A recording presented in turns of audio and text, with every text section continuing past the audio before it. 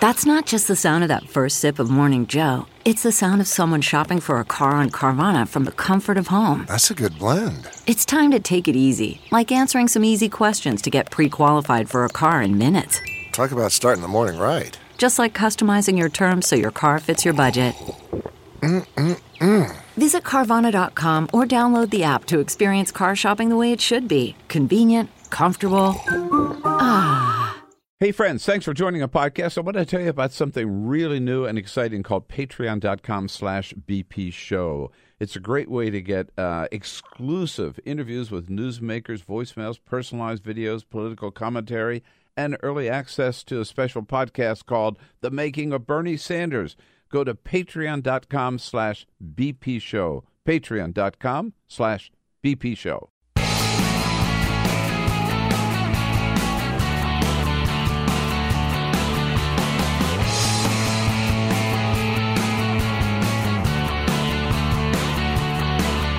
Giving you everything you need to fight the Trump administration.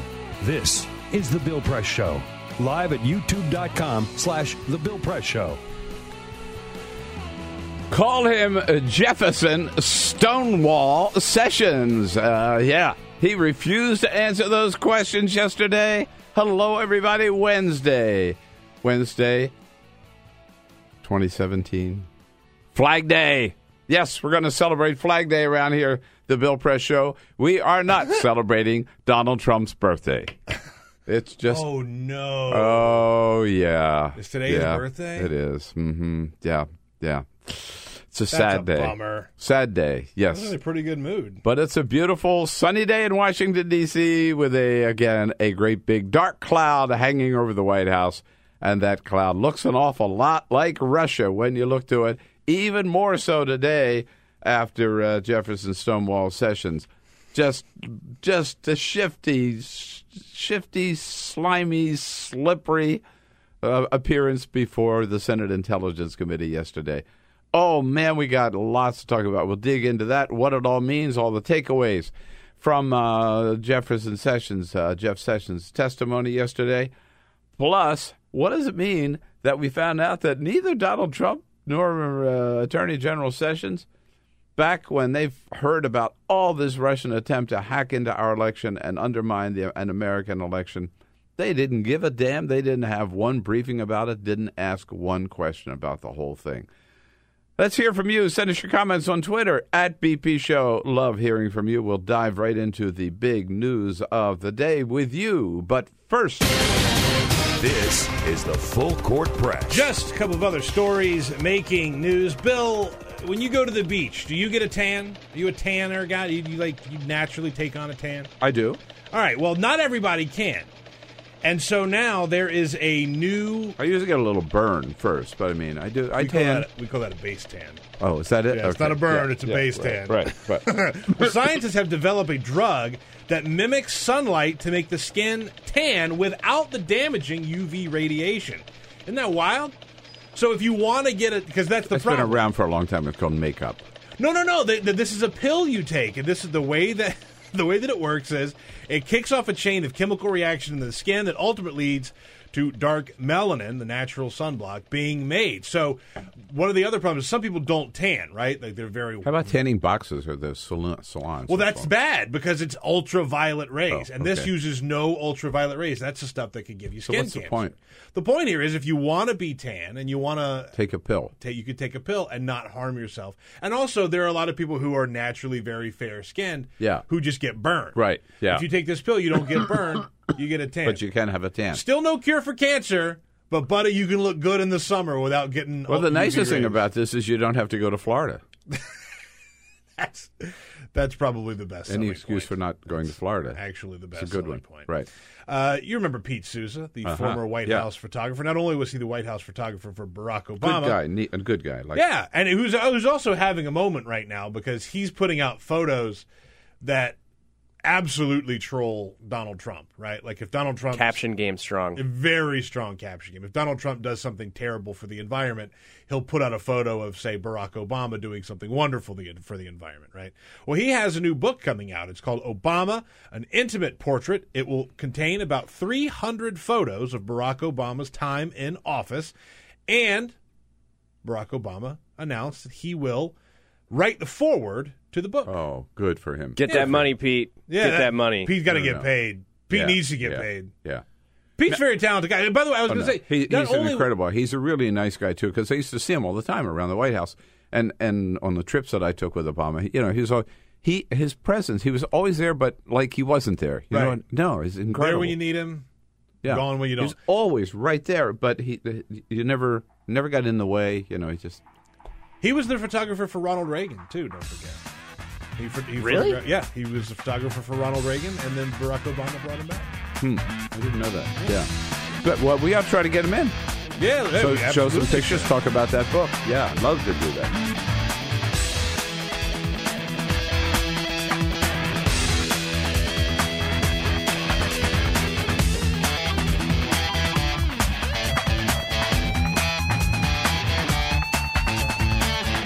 On your radio, on TV, and online. This is The Bill Press Show. How dare you? How dare you question my patriotism? Yep, there he was. Attorney General of the United States yesterday. After all, he says, I'm from Alabama. I never do anything wrong. You can trust me. I'm from Alabama. Yeah. What a performance yesterday by the Attorney General of the United States, lying his way through about 3 hours of testimony in front of the Senate Intelligence Committee.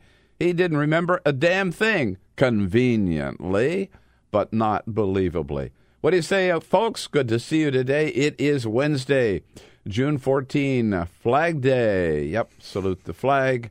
Don't salute the President of the United States, even though it happens to be his 71st birthday. We will bring you all the news of the day and the update on yesterday's hearing as we join you from our studio on Capitol Hill here in Washington, D.C., and looking out at you on YouTube, youtube.com/The Bill Press Show, on Free Speech TV, joining you all over Chicago area on WCPT. Good to have you with us, and don't forget, you got some extra opportunities. Always check out our podcast. More and more people do. That's the way. I mean, radio today is all about the podcast, just about, or so many people. More and more podcasts popping up. Ours has been around for a while. You go to iTunes or BillPressShow.com and join us on the podcast, either for the whole show or any part of the show you want to watch later. And on Patreon.com, very special content and stuff that we're able to put up that you'll get nowhere else by just subscribing to Patreon, Patreon.com. Indeed. Jeff Sessions yesterday, the big takeaways from that hearing, he came in there loaded for bear. He was going to shoot down any idea that he had ever done anything wrong. And he started out by talking about any suggestion that I did anything inappropriate, detestable lie. And the suggestion that I participated in any collusion, that I was aware of any collusion with the Russian government to hurt this country, which I have served with honor for 35 years. Oh, my God. Or to undermine the integrity of our democratic process is an appalling and detestable lie.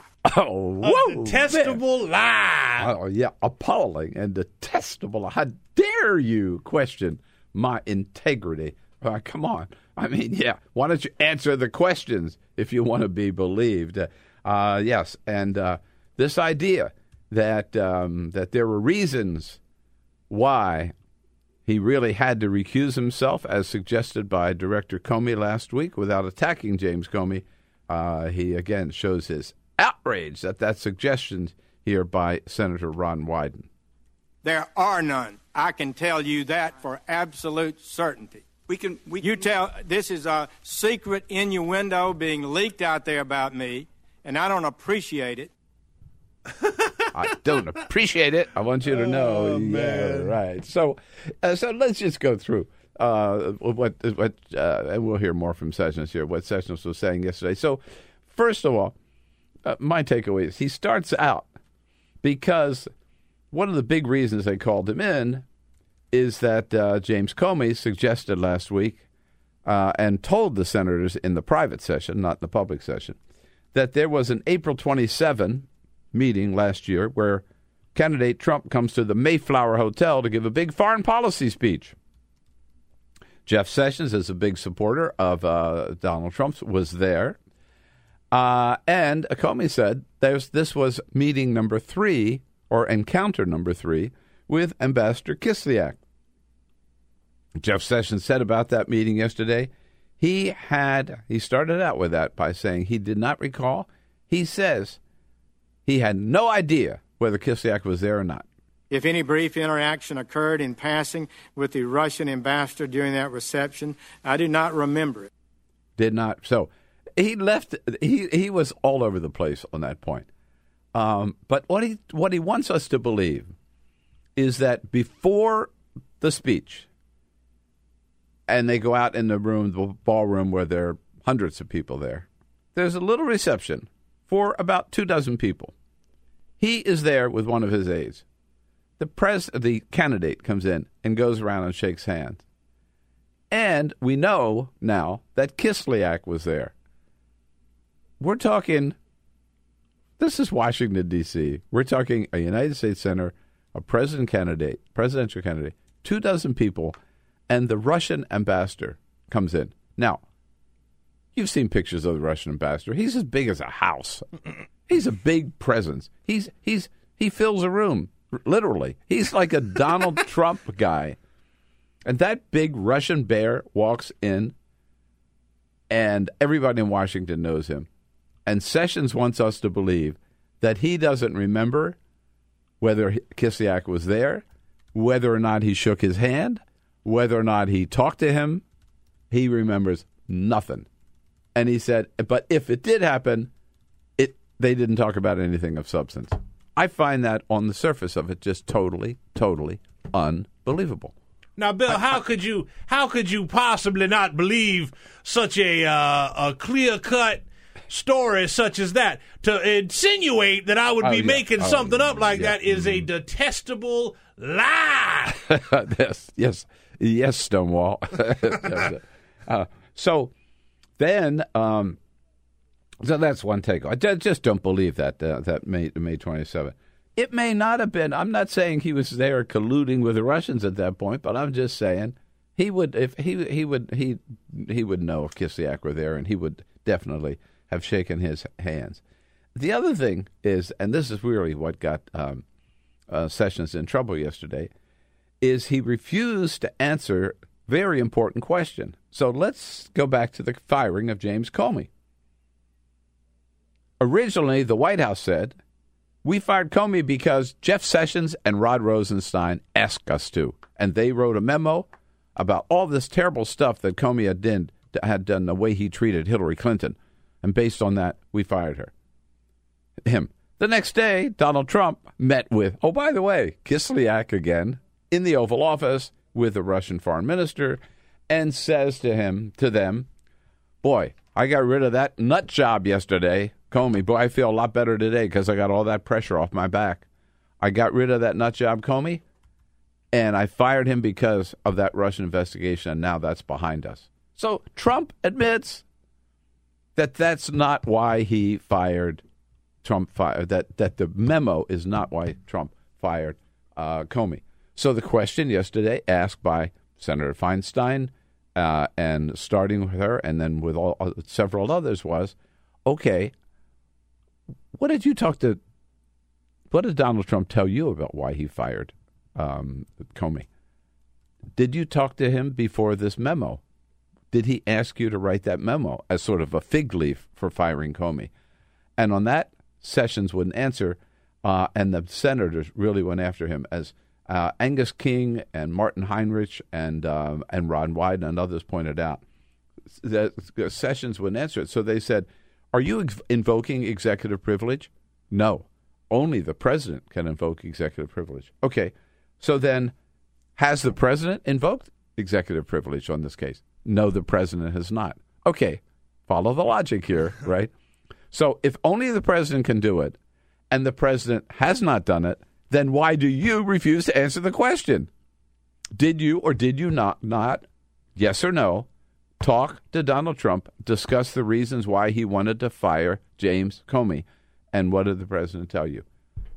Jeff Sessions refused to answer. He said he was following long-standing policy. You would not discuss any conversation that you had with the president of the United States. That was stonewalling.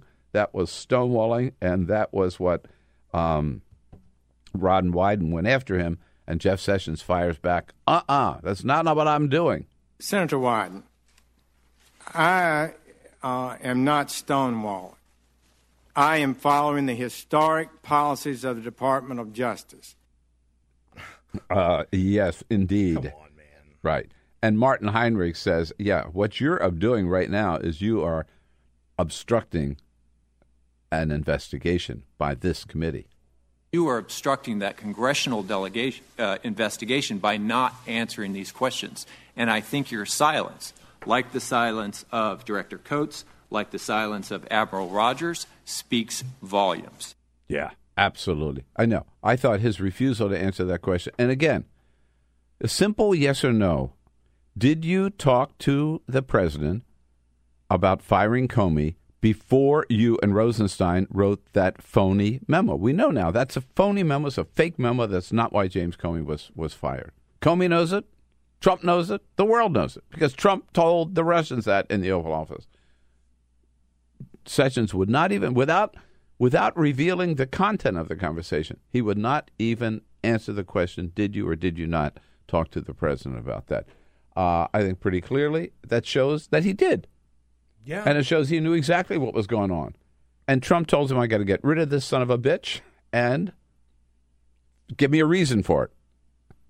And Sessions goes back, gets together with Rosenstein, who, by the way, I know, he appointed Robert Mueller, as a special counsel, so everybody gives him credit for that. But I think Rosenstein's name has been disgraced. He's being used as a stooge by the Trump White House, and if he had any self-respect, he would resign rather than let them continue to use him as the reason Comey's out of a job today. So, third takeaway is, let's go back to this February 14 meeting in the Oval Office. Remember, we talked about this, where Comey said they're all there lined up at this little briefing. The briefing is over. They all sort of get up to go, and Trump says, no, I want you to stay, to Comey. And Sessions lingers around, and so does Jared Kushner. And then Trump says to Sessions, no, I want you out of here. And he says to Kushner, no, I want you out of here. I just want to be alone with that. And I thought it was, again, unbelievable that Sessions yesterday didn't find anything wrong with that. He said he didn't think it was a major problem. Yeah, he remembers he did stay like he was one of the. He said he was one of the last to leave. That's all he remembers. Look, he's the Attorney General of the United States.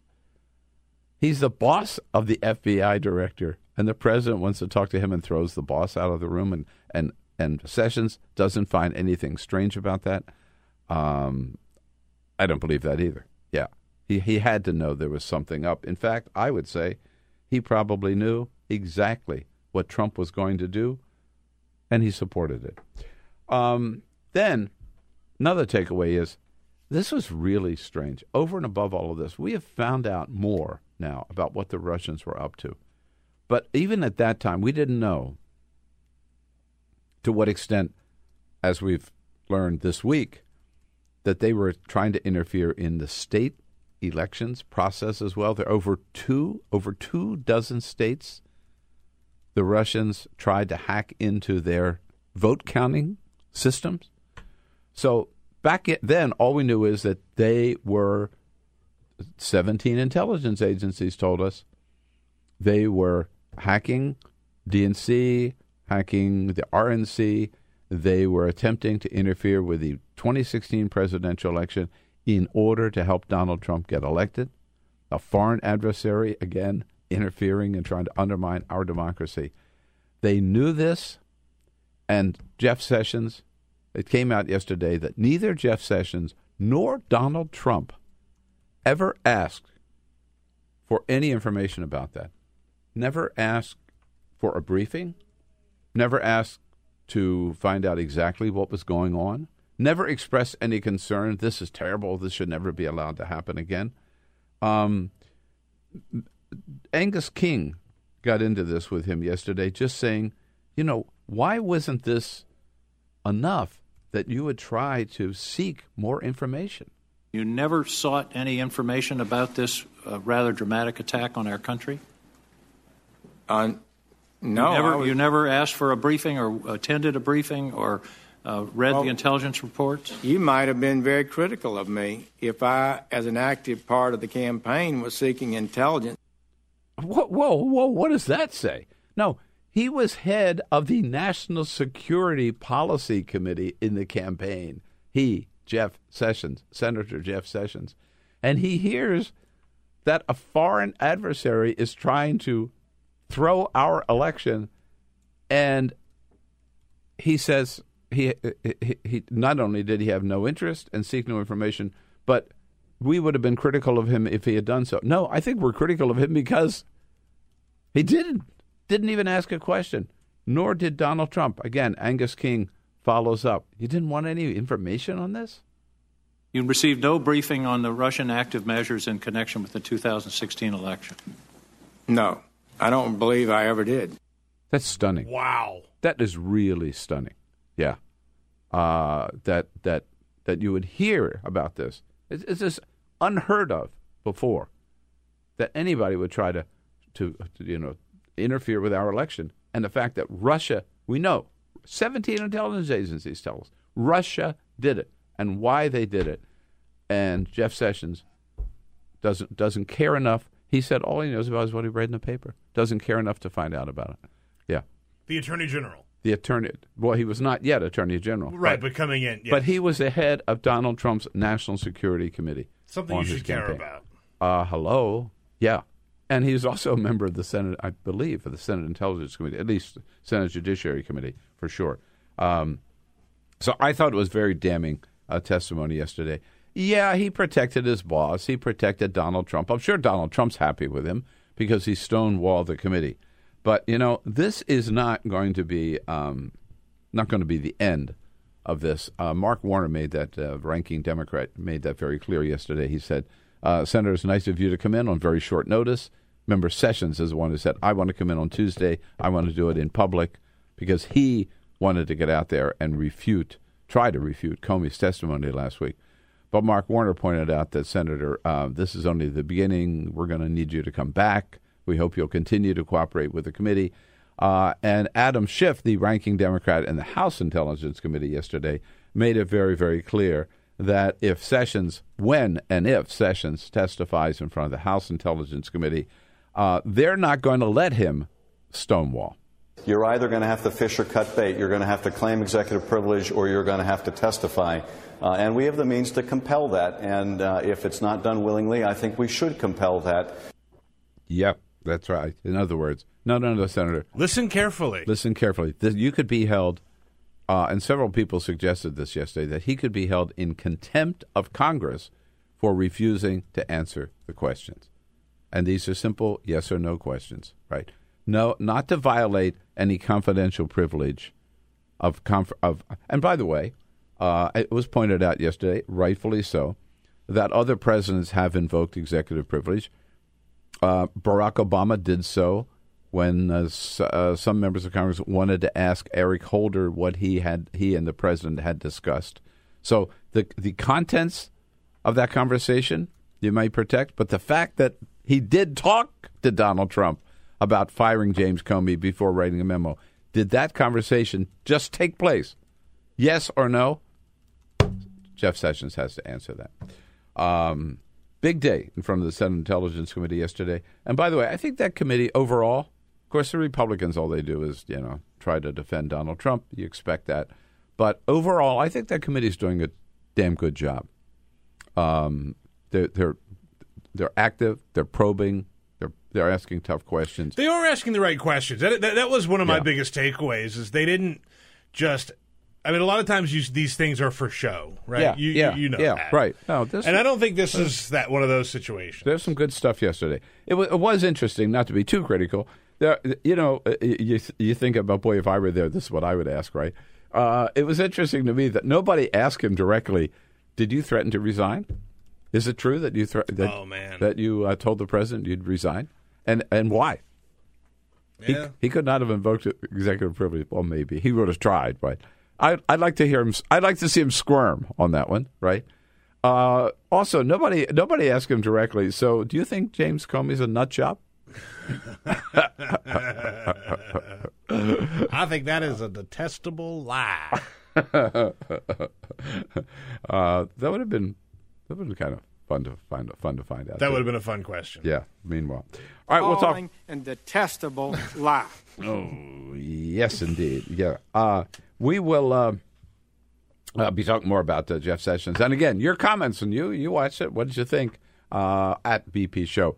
So, big gubernatorial primary in Virginia last night with some very interesting results. First of all, on the Republican side, Ed Gillespie, who ran for Senate against Mark Warner and almost beat Mark Warner, came very, very close a couple of years ago. So he's running for governor. Everybody said in the primary, this is going to be just a done deal for Ed Gillespie. No problem at all.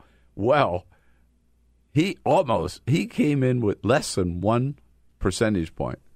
What was it, about 5,000 votes or something like that? He won by very, very close, razor thin margin, which shows the Republican Party over there is really screwed up. I think you can start referring to him as Jeb Gillespie. Maybe, because he is very Jeb Bush-esque in the sense that he came in as a juggernaut. Everyone just assumed he was going to be the guy. Good idea, yeah. And he just couldn't. I mean, this was so close against a guy who has tied himself to Trump more than probably any other candidate. Oh yeah, and that's in the nation, and that's going to be his problem in the fall. And on the Democratic side, Ralph Northam, the lieutenant governor, handily by 12 points, beat back a very, very strong challenge by a great guy, Tom Perriello. Our friend's been on the show many, many times. Bernie Sanders supported Tom Perriello. I have to say, Tom Perriello, if you want, is more of a progressive than Ralph Northam, but Ralph Northam's a great progressive as well. Northam did have the support of the entire establishment, Governor McAuliffe, Terry McAuliffe, and Mark Warner, and Tim Kaine as well. Last night, he picked up a theme of Barack Obama. Are you fired up? Are you ready to go? Are you ready to win in November? Yep, indeed. Are you ready to win in November? Sessions-esque there. Yeah, Sessions. You ready to win in November?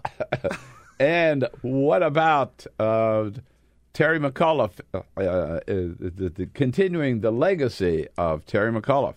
People ask me, said, Ralph, are you going to continue doing what Governor McAuliffe's been doing? I said, damn right I am. We're proud of it. So that's going to be a great big challenge in Virginia.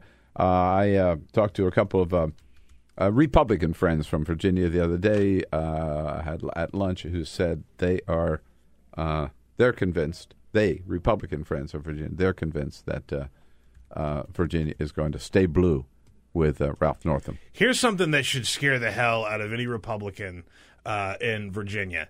Last night, as of 99% of the precincts that came in, on the Democratic side, turnout was up 170% for Democrats. Wow. From the last primary.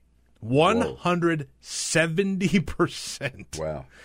That's crazy. That is significant. That's crazy. Yeah, absolutely. So there we go. The lineup, it is going to be Ralph Northam versus Ed Gillespie in Virginia. Ralph and Ed Gillespie with a big anchor by the name of Donald Trump around his neck. He's not going to be able to shake him, can't escape him. I doubt that he'll invite Donald Trump into campaign with him, but still he will be, just as a Republican, he is Donald Trump. I think this primary, or this general election in Virginia, is going to be kind of a referendum on Donald Trump. Yeah. And with Donald Trump now at 36% approval rating, if I were Ed Gillespie, I'd get as far away from him as I can. And it really should show how screwed up the Republican Party is, too. I know that Democrats have their own problems after the last election, but when you look at a guy like Ed Gillespie, who nearly lost to a complete maniac like Corey Stewart. Yeah, who is, right. And he is a total maniac.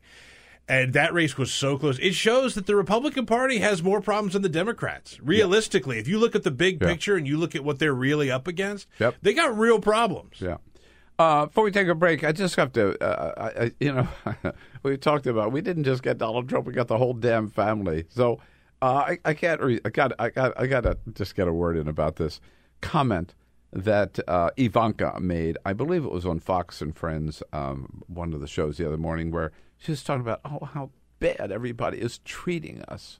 It is hard, and there's a level of viciousness that I was not expecting. I was not expecting the intensity of this experience.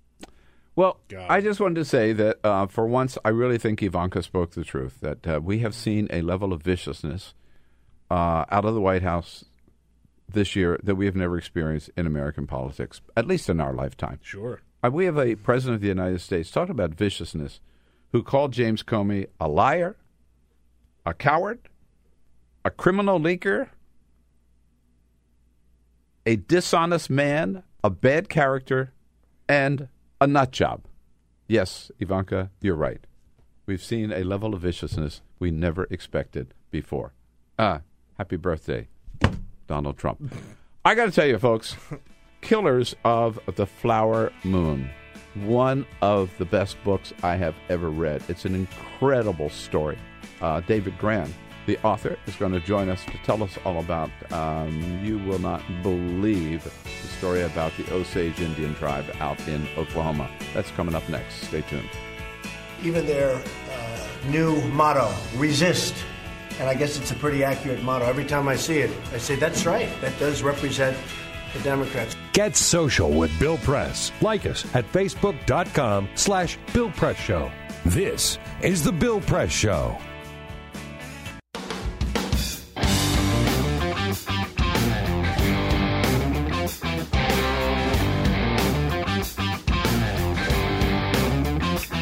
Same great show, new great channel. Stream live video at youtube.com/The Bill Press Show.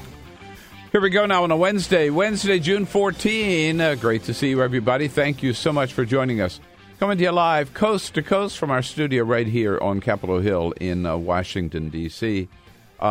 We are brought to you today by the American Federation of Government Employees. Yes, the good men and women of the AFGE under President J. David Cox. They're the people who keep our federal agencies running day in and day out. We value their service and thank them for their support of the program. You can check out their website at afge.org. If you check the New York Times bestseller list, right about 5 or 6 the last time I looked, rightfully so, Killers of the Flower Moon, the Osage Murders and the Birth of the FBI. David Grann, who's the author of this book and a staff writer for The New Yorker, joins us in studio. Hi, David. Good to see you. Thank you for having me on the program. Congratulations. Thank you. I didn't know anything about this story, although I had read a little in The New Yorker. There was an excerpt. I'm going to get that microphone a little closer to you. But so who are the Osage Indians, first of all, and how did this story start? So the Osage Indians once controlled much of the central part of the country, all the way from Kansas to the edge of the Rockies. In 1803, not to go too far back, but Thomas Jefferson referred to them as the Great Nation. But then they were gradually forced off their land. They were then bunched up into a reservation in Kansas and were under siege once more. And it was then that an Osage chief stood up and he said, we should move to what was then Indian Territory, would later become Oklahoma, because the land was infertile and it was rocky and worthless. And so the Osage bought this land, this seemingly forsaken land. They migrated there. And then, lo and behold, this seemingly forsaken land turned out to be sitting upon some of the largest deposits of oil then in the country. And so in the early 20th century, the Osage became the wealthiest people per capita in the world. In the world? In the world. Right. So here are these Native Americans who just go to dirt poor, rocky land just because basically that's all they could afford, and right, and everybody was glad to get rid of them.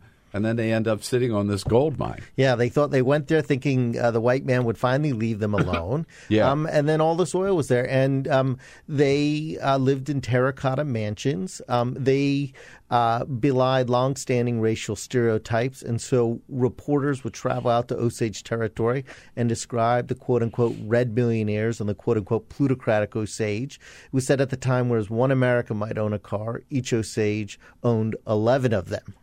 Really? Man. And just in the year 1923, there were only about 2,000 or so Osage. They received what would be worth today more than $400 million. Whoa. So I was going to ask you how big the tribe was. It's about 2,000? Yeah, there was about 2,000. And then, of course, as the book focuses on, they then began to be systematically targeted one by one for their oil money. Right, that's the point. So so suddenly they start dying off or getting killed off, right? Yeah. And was this how many? And was this a targeted operation led by any one person, or? Yeah, what did you find out? Yeah, so I read a lot about one woman named Molly Burkhart, a kind of remarkable woman. In 1921, she's Osage. Her older sister disappears. She looks everywhere for her. And a week later, her sister is found in a ravine, shot in the back of the head. A few days later, her mom grows mysteriously sick, and within 2 months stops breathing. And evidence would suggest that she had been poisoned. She had another sister, a younger sister named Rita, who lived nearby. One night at 3 a.m, Molly wakes up. She goes to the window. She looks outside, and in the direction of her sister's house, she can see this large orange ball rising into the sky. Somebody planted a bomb under her sister's house, killing her sister's husband, a white maid who lived in the house. And that was just Molly's family. Other Osage were being targeted one by one. She was married. She was married to a white settler. In fact, several of the, what was it that white settlers tried to marry the Indian women to get a piece of the money? Yeah, so the thing that made these crimes so sinister was the only way to steal the Osage money. The Osage had what was called a head right, which is essentially a share in the mineral trust. And a head right could not be bought or sold. It could only be inherited. And so what this led to were these incredibly dark, murderous schemes in which whites would marry into the families while pretending to love you, all the while systematically plotting to kill you. Right. And that was the case for Molly Burkhart as well, right? That was the case for Molly Burkhart. That was the case for other Osage. And by 1923, there were officially more than 24 Osage murders. Those who tried to investigate the crimes were also killed. One lawyer was thrown off a speeding train. And one story that involves where we are right now, Washington, D.C., a oilman who was friendly with the Osage traveled to Washington to try to get federal authorities to investigate. He checked into a boarding house. He received a telegram from an associate in Oklahoma that said, "Be careful." That night, he stepped out of the boarding house. He was abducted. At some point, somebody put a burlap sack over his head. His body was found in a culvert the next day. He had been beaten to death and stabbed more than 20 times. And it was then that the Washington Post had a headline which declared what the Osage already knew, which was conspiracy to kill rich Indians. Right. So again, was this one? What did you find out? Was this one guy who was directing all of this, or was it just sort of a crime spree on part of a lot of people that happened to be taking place at the same time, targeting the same tribe? Yeah, so the FBI gets involved, and it becomes one of their first major homicide investigations, one of the first investigations of J. Edgar Hoover. And their working theory is that there is one singular evil figure. And in fact, there was one figure who was truly evil, who masterminded many, many murders. But one of the things... I forget his name. His name is William Hale. Right. And he was known as the King of the Osage Hills. And one of the things that I tried to show, though, was that the breadth of the killings was really far greater than the Bureau ever exposed, that there was a much deeper conspiracy. And this was less a story about who did it than who didn't do it. And that there were many conspirators. There were doctors who administered poisons. There were morticians who covered up bullet wounds in the back of the heads. There were reporters who ignored the crimes. There were politicians on the take. There were lawmen on the take. And so this really was a widespread conspiracy because of prejudice and because of greed. And people were making millions and millions of dollars through these crimes. Not getting ahead of the story, but what happened to the Osage? Yeah, so millions of dollars of Osage money was swindled. And to this day, there are head rights in the hands of descendants of the killers. A good deal of the money... Are there still Osage Indians? Yeah, there still are. And it's important to point out that they remain a vibrant nation. There are still 4,000 or so Osage who live in Oklahoma in that territory. There are 20,000 altogether who have voting rights in their democratic institutions. And there was an Osage lawyer who, in fact, works in D.C. who told me, and I quote her in the book, we were victims of this conspiracy, but we don't live as victims. Are they still a wealthy tribe? I mean, are there still oil? Are they still pumping oil there? Yeah, so they still have head rights, and they still have shares of the mineral trust, but much of the oil has been depleted over the years, so the amount of money coming in is much smaller. They have found, though, other sources of revenue, including from casinos. But it's important to point out that millions of dollars were stolen and never recovered. Right. Millions. I mean, it's hard to put an estimate on it, but it's fair to say hundreds of millions. Right. How many murder victims were you able to identify? Yeah, so I think, it's, again, one of the things about these conspiracy, and because there was a cover-up, it's hard to put a precise number, but it's fair to say that there were scores, perhaps even hundreds. But one of the things that made these crimes, one of the things that I discovered was that the murderers not only took the victims' lives, they often deprived them of their history. Because one of the things that history can do is when there is an injustice is to come in and provide a proper accounting and at least record the voices of the victims and identify the murderers. In some of these cases, because so many years has gone, because evidence is washed up, it's not possible. And so a secondary but no less nefarious crime was the denying of the Osage even that history to know exactly who the perpetrators were. So were any of the killers brought to justice? So some of them were brought to justice. And the Bureau, FBI, initially badly bungled the case. They got an outlaw out of jail who they thought would be an informant. Instead, he slipped away, robbed the bank, and he killed a police officer. And J. Edgar Hoover, the Bureau being in the news these days, but J. Edgar Hoover, hard to believe, our most autocratic bureaucrat, was then very nervous about his position. He was only 29. He was the new director. And he recruited and brought in an old frontier lawman, a man named Tom White. Yeah. And Tom White didn't fit the image of the new Bureau, which were these kind of college-educated kids who were said to type faster than they shot. White was an old frontier lawman, and he comes in, he puts together an undercover team. Interestingly enough, one of the undercover operatives was an American Indian, probably the only American Indian in the Bureau at the time. And they go in undercover. And ultimately, what they do is they follow the money to see who was benefiting. That's what leads them to people a perpetrator who not only was prominent, but knew Molly, was somebody Molly trusted. And again, it gets to what made these crimes so sinister, is that they involved a real intimacy, these crimes, a real level of betrayal that, again, it was often the people who the Osage trusted and thought loved them who were, in fact, killing them. Right.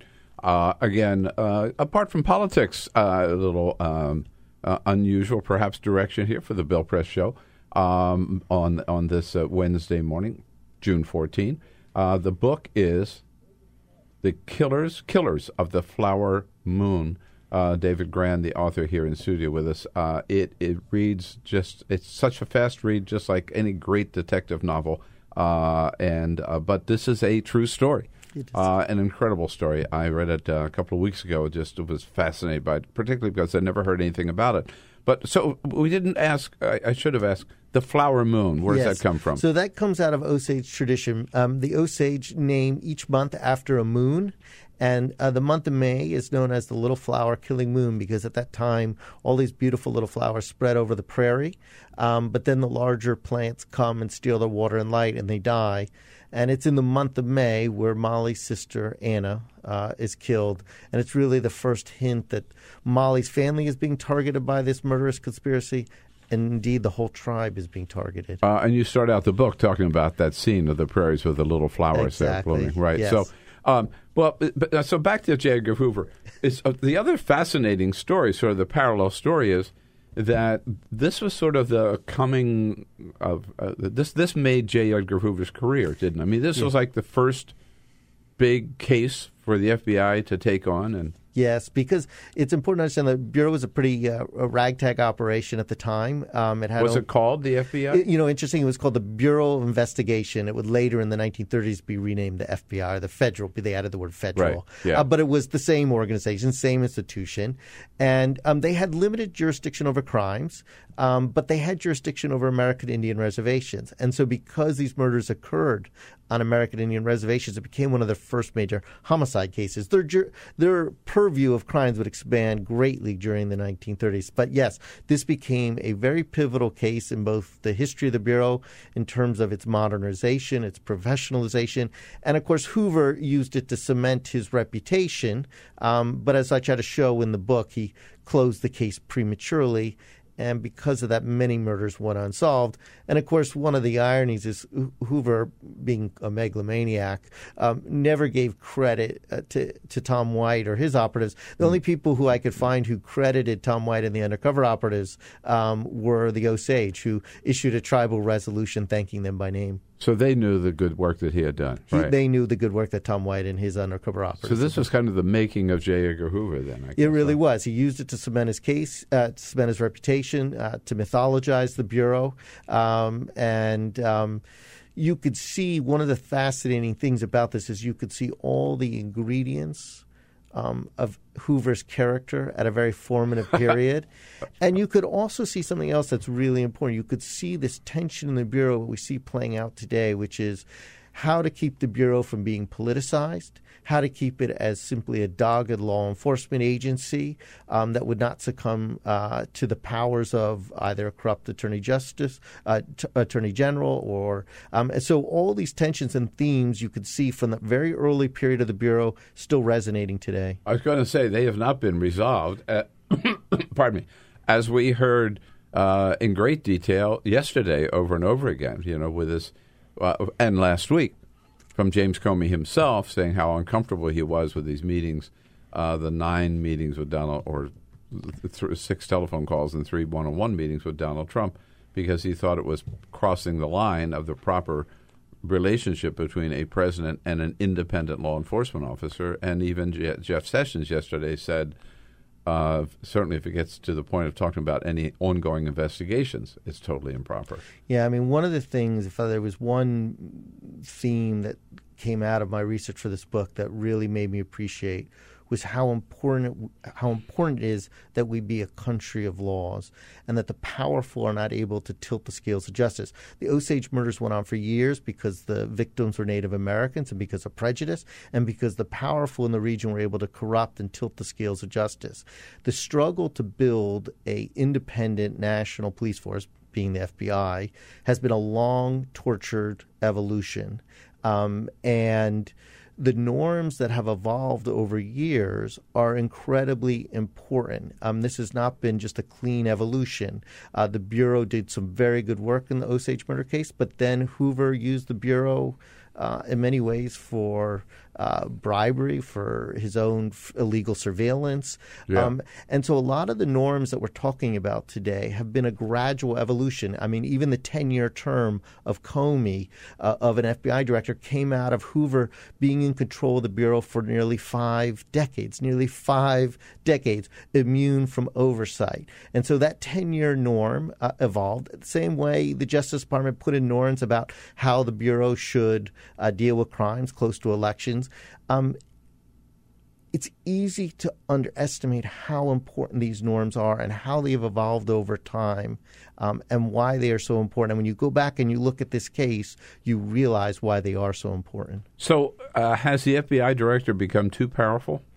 I mean, there is some people said this about the firing of James Comey and all the problems that created for Donald Trump. Maybe he learned why presidents before have been very reluctant, to fire an FBI director, and particularly those Johnson and others who wouldn't fire J. Edgar Hoover? So I think most people would agree that we need some form of federal policing, especially with counterterrorism.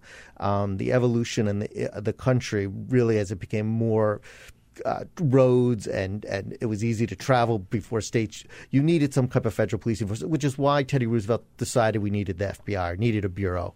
But the needs for oversight, the need for independence. How do you have a national police force when the person overseeing it is an attorney general, which is a political appointment? All this has an inherent tension.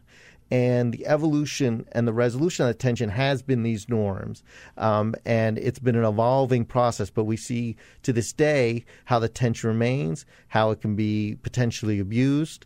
And we also see, which I think is important, why these norms are so important. Because you can go back in history and see times where the National Police Force abused civil liberties and abused its power. Yeah, and in the person of J. Edgar Hoover. And J. Edgar Hoover. And right. Comey, even in his hearing, mentioned in his briefing the ghost of J. Edgar Hoover. Yeah, which must hang over that bureau. Always will. Right. Yeah, and so, but on the other hand, by the way, don't I recall the FBI building is named after Hoover? Yes, was named after Hoover. Yeah, but on the other hand, the need for a dogged police force that pursues investigations the way Tom White did is also essentially important and could do great work. And so there really have been almost these two bodies within the Bureau that have exist going back into time. I don't know how long you were in Washington or whether you've been there, but 12 blocks due east from here is the Congressional Cemetery, where you can visit the grave, as I have many times, of J. Edgar Hoover with his partner Clyde Tolson, not quite next door, but just down the row from him. What does this story tell you about our treatment of the Native Americans? Well, I think it is a microcosm, and it really is a story about the clash of these two white settlers and Native Americans, all these forces playing out. The original sin, in many ways, from which the country was born. What is remarkable is that this clash is playing out as late as the early 20th century. We're not talking about the colonial era. Right. And I would say that these are forces that have not been fully resolved to this day. I interviewed a young Osage veteran of the Army who received a Purple Heart in Afghanistan. During the Standing Rock demonstrations in North Dakota with the Sioux, he walked nearly the whole way from Oklahoma to North Dakota to participate in those demonstrations. During that quest or pilgrimage, he told me he thought a lot about the Osage murders, which is something that the Osage deeply remember, have not forgotten. And for him, even though the incidents are separated by nearly a century, the details of what is happening is very different. The Sioux are not getting wealthy from oil. They're trying to protect their land. He said it's still the same fundamental issue, which is the rights of Native Americans to protect their lands and resources, their own sovereign rights. Yeah. Rights which we have, as a people, never respected throughout our history. And there has been even talk among some advisors to this administration about further trying to privatize reservations. That was really the unfettered dream of a lot of the killers in the Osage case, who wanted to end and break up any Osage territory. And a former Osage chief told me, it's 2017 and I can't believe we're still having this fight and this debate to this day. But that's true of many different tribes on different reservations around the country. You can't understand something like Standing Rock unless you understand the Osage case and unless you understand the other episodes in other tribes. It's why that galvanized, because many of them have their own Osage murder cases. The particulars may be different, but the fight over and the onslaught and the theft of their national resources is a part of their history. One of the things that impressed me in the book was that, which I guess is a reflection on some of the inadequacies of the FBI at the time or other law enforcement officers, is that you were able to get in and look at some of these crimes and look at some of these cases and 50, 100 years later, actually figure out who killed some of these people. You could find the culprits, right, the guilty people, where they were not able to back then. Yeah, I mean, when you get into the archives, you begin to... so the evidence was there. They just didn't look at it. They didn't look at it. They closed the case prematurely. Hoover wanted to wrap the case up, declare it a triumph. And I think to some degree, psychologically, it was probably easier to think of it as being perpetrated by this kind of one singular evil force, as opposed to the notion that this greed, this prejudice, this avarice lurked in the hearts of so many seemingly ordinary people. But I looked into one case in particular of the lawyer who was thrown off the speeding train. Yeah, right. And I tracked down her granddaughter and interviewed her. And then I went and gathered evidence that identified, I think, a very strong circumstantial case who was responsible for that killing. And I remember calling her up, the granddaughter, telling her what I had found. Yeah. And she began to cry over the phone. And I remember feeling really bad, thinking, well, maybe I shouldn't be telling her this. And then she said, no, we have been living with this for so long. And it's one of the things I realized doing this research, even nearly a century later, that this is still living history, and that when there are cases that remain unresolved, they really haunt families. And again, it gets back to that thing about the perpetrators denying even people their history. Yeah. Great book and great job on the research, David. Congratulations. Thank you so much. It is Killers of the Flower Moon. David Grann is the author. Available at your local bookstore or anywhere you get books, like Amazon.com or Barnes & Noble, whatever. Thank you for coming in, David. Thank you. All right, here's your summer read, folks. Go get it. This is the Bill Press Show. Hey, everybody, this is Bill Press. Thanks for listening to the Bill Press and Friends podcast. And now, do yourself a favor. If you haven't already done so, subscribe to the show on iTunes. Here's what you do. Just search for the Bill Press Show. Then you can take us with you and listen in anywhere you go. And you'll get new shows from us as soon as they're posted. And one more thing. If you really enjoy Bill Press and Friends, please help us grow by telling a friend, writing a review, and giving us a rating on iTunes. It's so great to have you on board. Many thanks.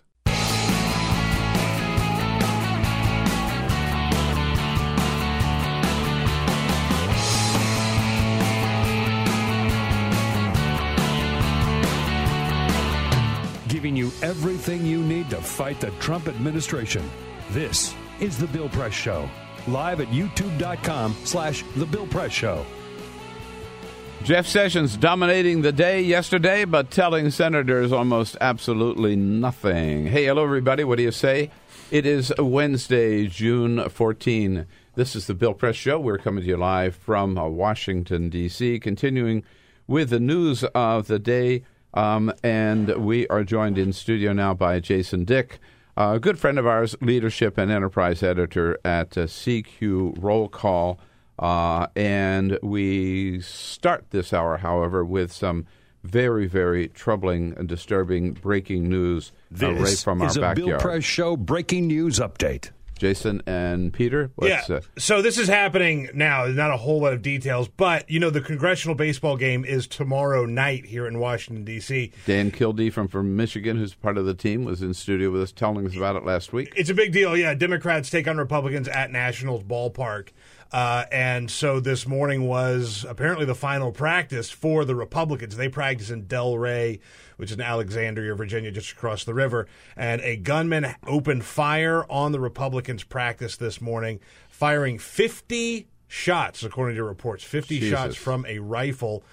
Congressman Steve Scalise was hit. Reports say he is expected to be okay. Other staffers were hit. Mo Brooks, senator, said that he took his belt off to use as a tourniquet on Steve Scalise to stop the bleeding. That's about all the detail that we have as of now. Not sure how many other aides were shot, but Steve Scalise has been confirmed as one of the people hit by the gunman in Virginia.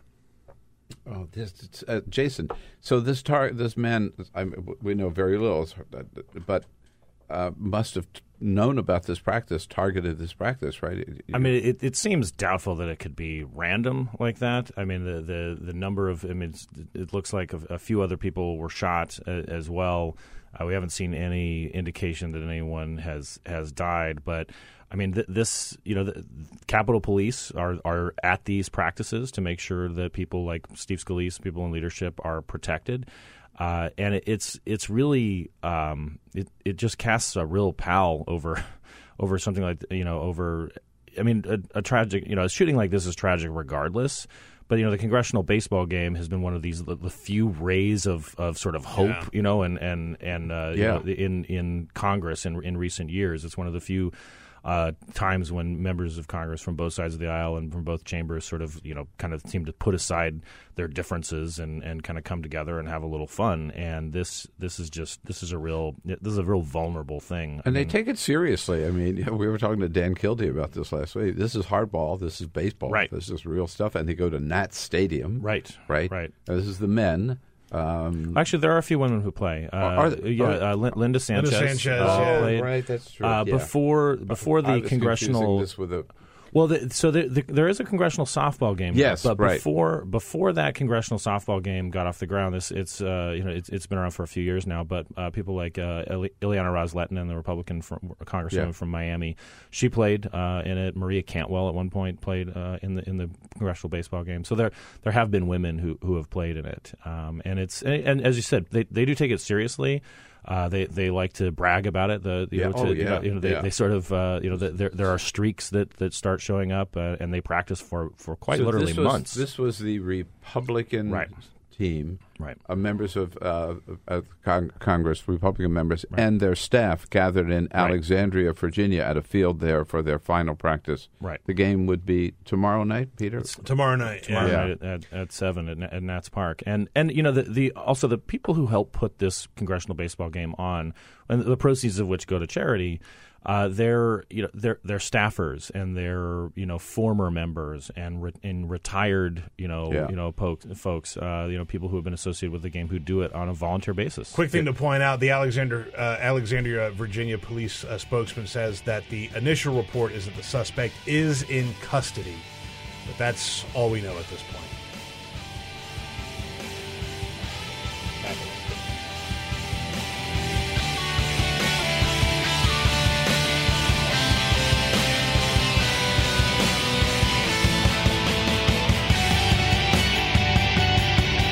On your radio, on TV, and online. This is The Bill Press Show. What do you say, everybody? Good to see you today on this Wednesday, June 14. It is The Bill Press Show. We're coming to you live from Washington, D.C. with some very stunning and startling breaking news today impacting this area, members of Congress, and an event happening right across the river in Alexandria, Virginia, where the Republican members of Congress who would be participating in the congressional baseball game tomorrow night and their final practice, a gunman showed up, opened fire on the crowd there. One representative, at least we know of, Representative Steve Scalise from Louisiana, has been struck, was hit by gunfire. Several other people have been hit. We're waiting for getting more details. Peter, why don't you... Jason Dicker here with us from Roll Call.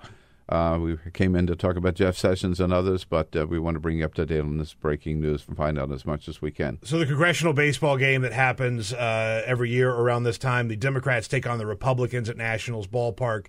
They take this very seriously. They practice. We've had Tim Ryan come in a couple weeks ago in full baseball gear. Like they really get out there and they practice, and they do it early because they have to go to work, obviously. The Capitol Police do actually sort of secure the area where these teams play and where they practice. And so the Republicans were practicing in Delray and Alexandria, just over the river from Washington, D.C. And Mo Brooks is actually giving an interview on CNN right now. I'm just reading some of the quotes from it. He says he was on deck with his bat in hand. He heard the gunshots, saw a rifle, and heard Steve Scalise scream that he was shot. Scalise was on second base at the time. Mo Brooks took his belt off and immediately used it as a tourniquet. Other staffers were hit. The Alexandria Police Department says that the gunman is in custody. There are varying reports of what else might have happened to the gunman. It's breaking news, so we'll just go with what the Alexandria Police Department says for now.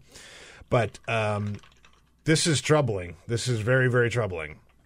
It is, and one of the things that one of the reasons that we sort of love covering the congressional baseball game at Roll Call is that with all the partisanship that we're dealing with all the some of the harder news that we tackle in kind of tough times, right? The congressional baseball game has been this constant of people actually. I mean, yes, they take it seriously. Sometimes they get hurt in the course of the games or practices.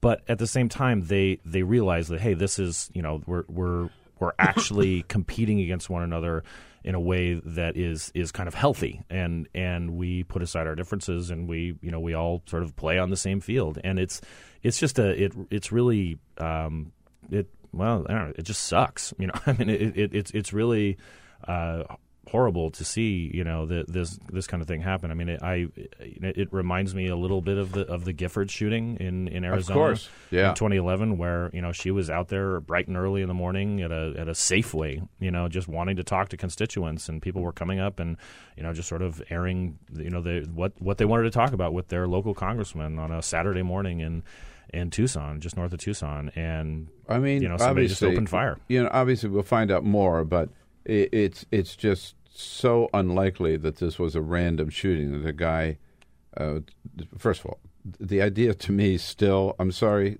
to raise the issue of guns, but the idea that anybody could have one of these high-powered rifles in his possession is, I think, just wrong, these assault weapons, and apparently that's what he used.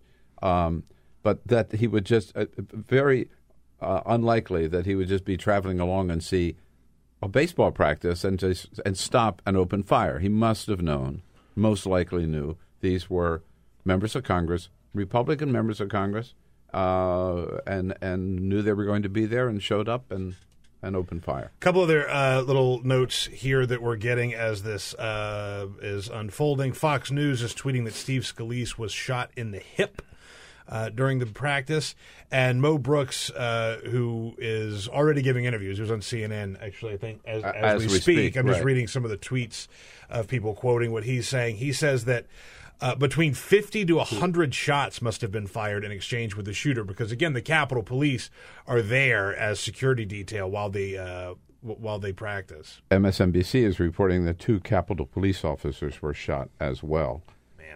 And Steve Scalise, the majority whip, Jason, right? He is the majority whip, and from all accounts, one of the more affable and easy to get along with folks in Congress. He represents a district that encompasses the sort of greater New Orleans area, and he and his staff, they actually have, a lot at these games. They have a lot of signs. Steve Scalise has played in the games a lot, and his staff will show up with signs that have "Go Scalise," and it'll be spelled, G-E-A-U-X.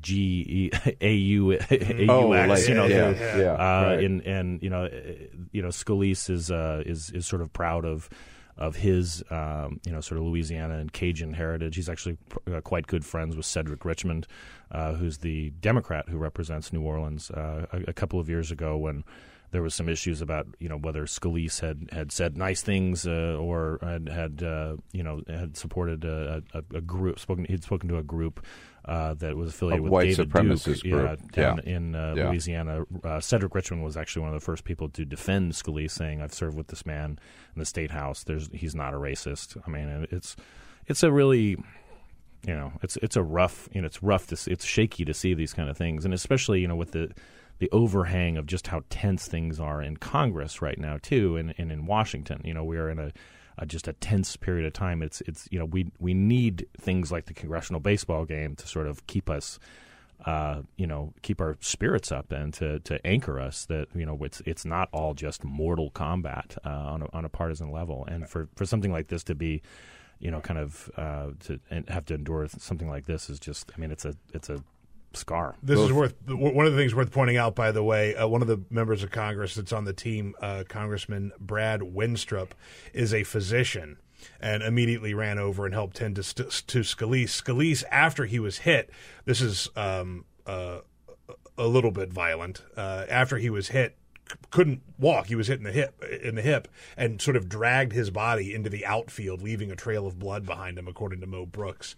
Mo Brooks says he believes 5 people were shot, but that is just coming from Mo Brooks, who was on the scene. That's not an official number. So that is we're just kind of watching as this stuff comes in live. And both MSNBC and CNN reporting that Congressman Scalise is in stable condition, probably at a local hospital there, I guess, which is good news coming out of there. But what a shocking incident this morning. As this news is breaking, all the cable news that's all they're talking about right now. And as we get more, Peter, if you could monitor that as anything breaks, anything else changes, we'll let you know. Meanwhile, Jason, Bill, Jeff Sessions appearing in front of the Senate Intelligence Committee yesterday. What did we learn? We learned that Jeff Sessions is not really eager to talk too much about his conversations with the president. He had a couple of testy exchanges about why he didn't want to answer some questions. He was quick to say that the president was not invoking executive privilege, but that he might at some point. And for that reason, Sessions wanted to keep conversations sort of under the radar. We also learned that Sessions has never been briefed on anything regarding Russia and their meddling, which is the consensus of the intelligence community in last year's elections. Which seems, even if you're recused from an investigation of it, it would seem incurious. I want to ask you about both of those. So first of all, certainly he came in hot under the collar that anybody would suggest that he had anything to do with anything untoward when it comes to the election, denouncing it right in his opening statement as a detestable lie. Here he is. And the suggestion that I participated in any collusion, that I was aware of any collusion with the Russian government to hurt this country, which I have served with honor for 35 years, or to undermine the integrity of our democratic process, is an appalling and detestable lie. There it is. Man. There we go. Jefferson, Beauregard Sessions, not happy that anybody would question his integrity. Laying down a marker right there. Right, yeah. But then he's asked, okay, so what did you talk to the president about why? Tell us about what Donald Trump told you about why he wanted to fire James Comey before you wrote that phony memo. Right. And his answer was, I'm not going to talk about it. Not going there. Right. It was, I kept on, it's hard not to contrast the Sessions testimony with, because James Comey came before the same committee just last week, just a few days ago. In terms of tone, of style, of delivery, of mannerisms, it's people. I'll just go ahead and say it. People, they fixate a little bit on Sessions' accent. He's in some ways he's almost for people who want to caricature the South, he's like he's the person who fits the bill for them. He is. From all accounts, from any kind of exposure to Sessions over the last 20 years of covering Congress, of observing Congress, he is a sincere person, and he is he is serious about public service.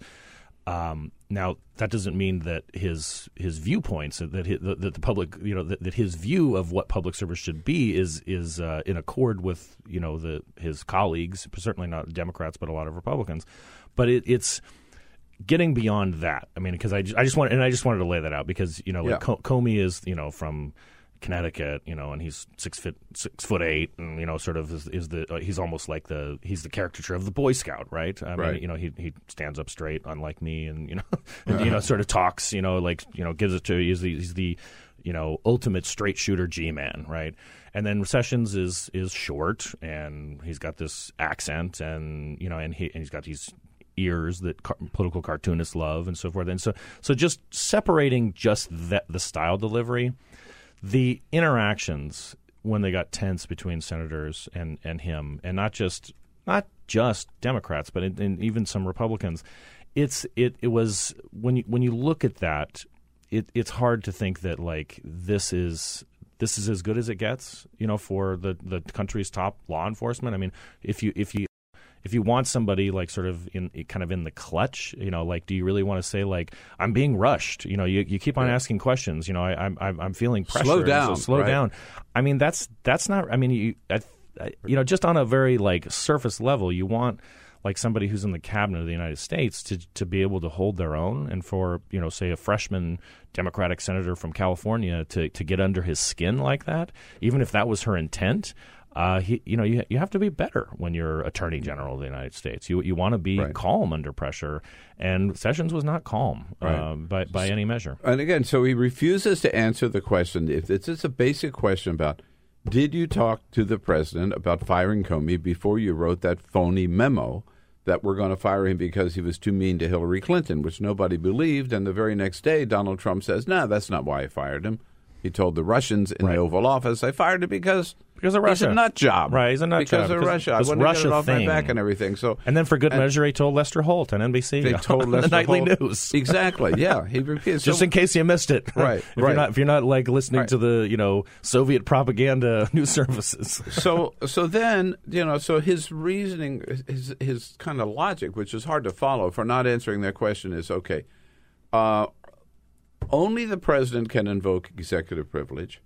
The president has not invoked executive privilege, but I'm still going to refuse to answer the question. Right. Well, how can you do that when only the president can do it and when the president has decided not to do it? And he says, well, just because in case the president someday might theoretically want to invoke executive privilege, I want to protect him and give him that opportunity.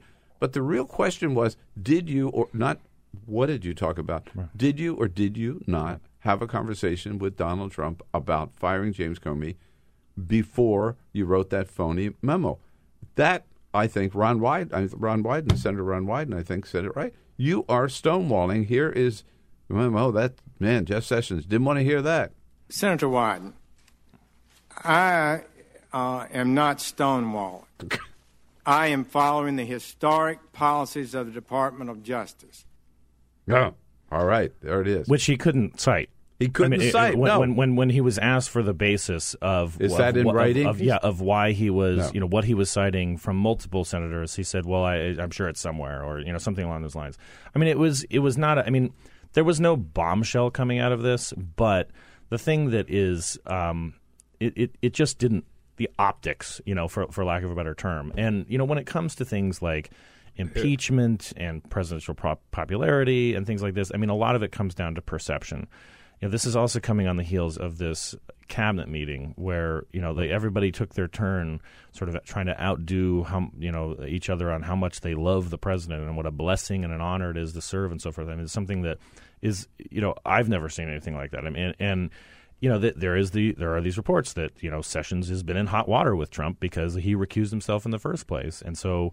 Who knows? Maybe Sessions was trying to get back into the big guy's graces by saying, like, I know you didn't, invoke executive privilege, boss, but just in case you do, we're going to leave all of our options open. And so that it's not like some mortal wound was landed on Trump in this unfolding Russia scandal, but it certainly doesn't help, especially when your approval ratings or your disapproval ratings are at 60% now. Your approval ratings are mired in the 30s, and you continue to press legislation that's incredibly unpopular. Right.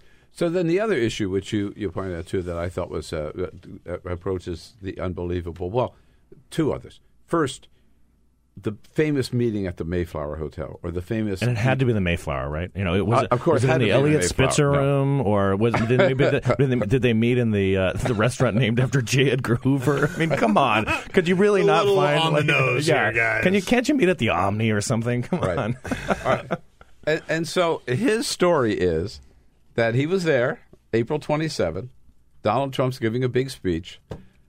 Candidate, before the speech, he's in a little reception. He said maybe a couple of dozen people, okay? That's not a big crowd. And it's hard to miss somebody like Kislyak. And Kislyak is as big as a bear, right? He really is the Russian bear. He is the Russian bear. And Sessions wants us to believe, and Donald Trump comes in and shakes hand all the way around, and Sessions wants us to believe that he doesn't even remember. He's a U.S. Senator.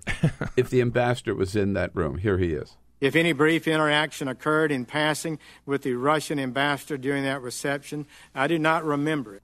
Yeah. So he doesn't remember whether he was there, if he shook his hand, if he talked to him. But of course, if I did talk to him, there was nothing consequential. I frankly do not believe that. At all. It is. I mean, when your two options that you're I've claiming been to are 1,000 of those receptions. You notice. Everybody's there. If you're in politics, that's your job, right? And when your two options are claiming either that you're ignorant of the situation or that you may be deceiving people, cynicism or stupidity. I mean, those aren't great things to fall back on.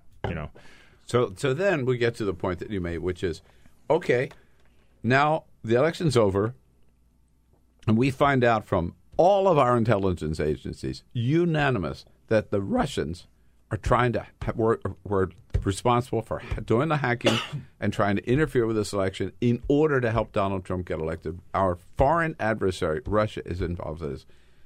Jeff Sessions is the head of Donald Trump's national security team, and that neither he nor Donald Trump ever asked for any briefing or any information about what the Russians were up to. Never even inquired. So here's Angus King, who really bores in on that with Jeff Sessions. You never sought any information about this rather dramatic attack on our country?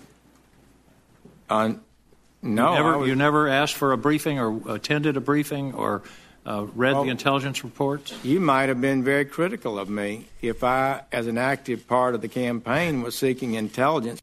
Well, hardly. I'm critical because he didn't seek intelligence. Again, Angus King follows up on that one. You received no briefing on the Russian active measures in connection with the 2016 election? No. I don't believe I ever did. That is unbelievable. I mean, what? So the Russians are trying to steal our election, and he doesn't give a damn, and neither did Donald Trump. Should point out, too, that Angus King, former radio host up in Maine. So wow. he knows. Really? I didn't know that. He knows how to bore in on questions. What a voice, too. It's a tough yeah, question. right? What a voice, what a mustache. Angus King. Yeah, there you go. Yeah, Maine. It strains the very boundaries of believability that, I mean, again, it's hard to take like a statement like that at face value, except that this is just such an weird, extraordinary time, and Donald Trump seems.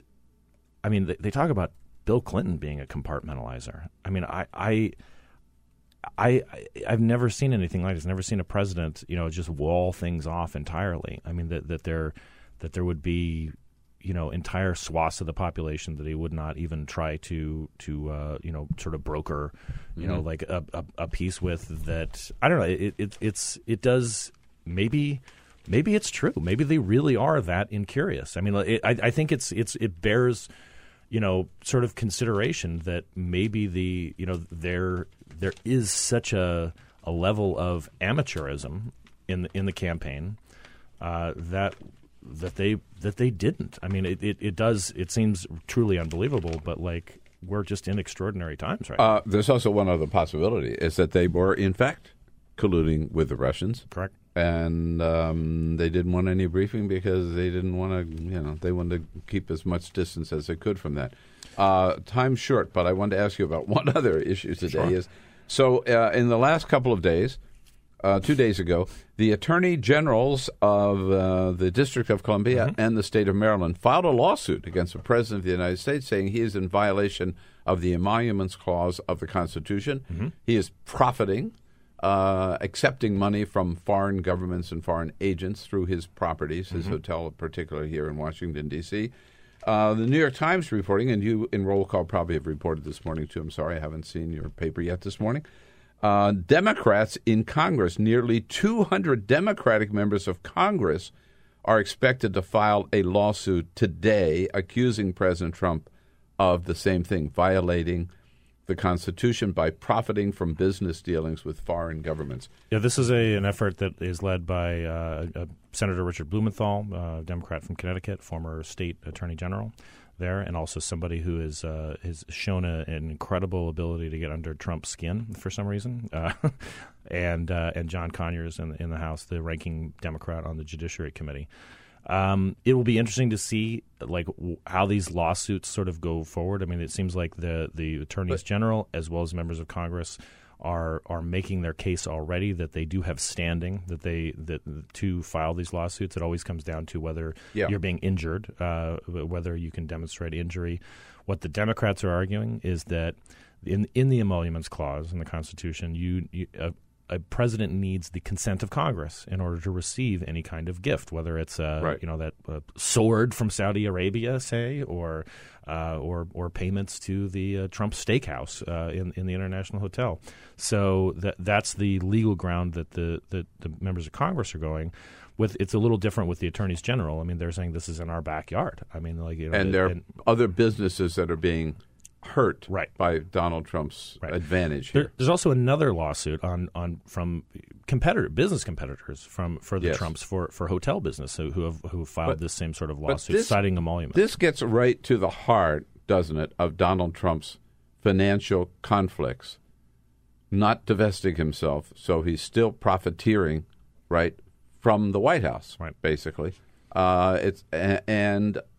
There is also this is the way that gets into Donald Trump's tax returns, too. Right, exactly. I was just going to say that this may be one of the ways that there is. I mean, particularly if they continue in winning in court, they demonstrate standing and they can depose members of the Trump organization, so where they could possibly get a look at the tax returns, which would, I mean, if usually it's like, okay, if you say you're not profiting from some sort of delegation who comes in and is spending $200,000 in a week at a Trump hotel in Singapore or in Washington and so forth. Let's see the tax returns. Let's see that you don't have these sort of things. And so it could get sticky very quickly.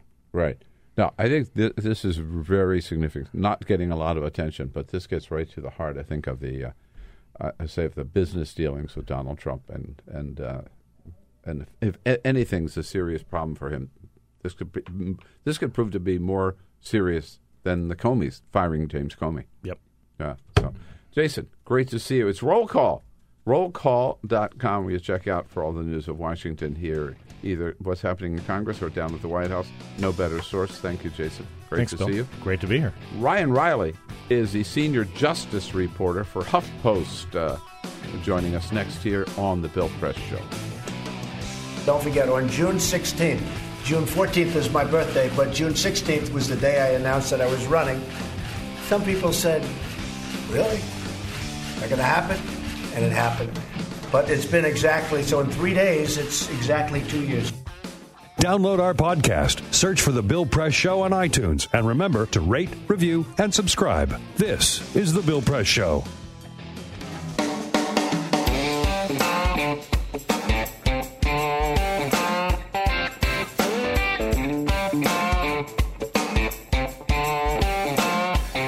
Live video, Bill's commentary, the best clips from the show, all in one place. YouTube.com/The Bill Press Show. Here we are on Wednesday, June 14. It is the Bill Press Show, live from our nation's capital, Washington, D.C., in our studio on Capitol Hill. Good to have all you with us today, coast to coast, on YouTube, youtube.com/The Bill Press Show, on Free Speech TV, and out on WCPT in the Chicago area. welcome to the studio senior justice reporter for HuffPost, Ryan Reilly. Hey, Ryan. Good to see you today. Thank you.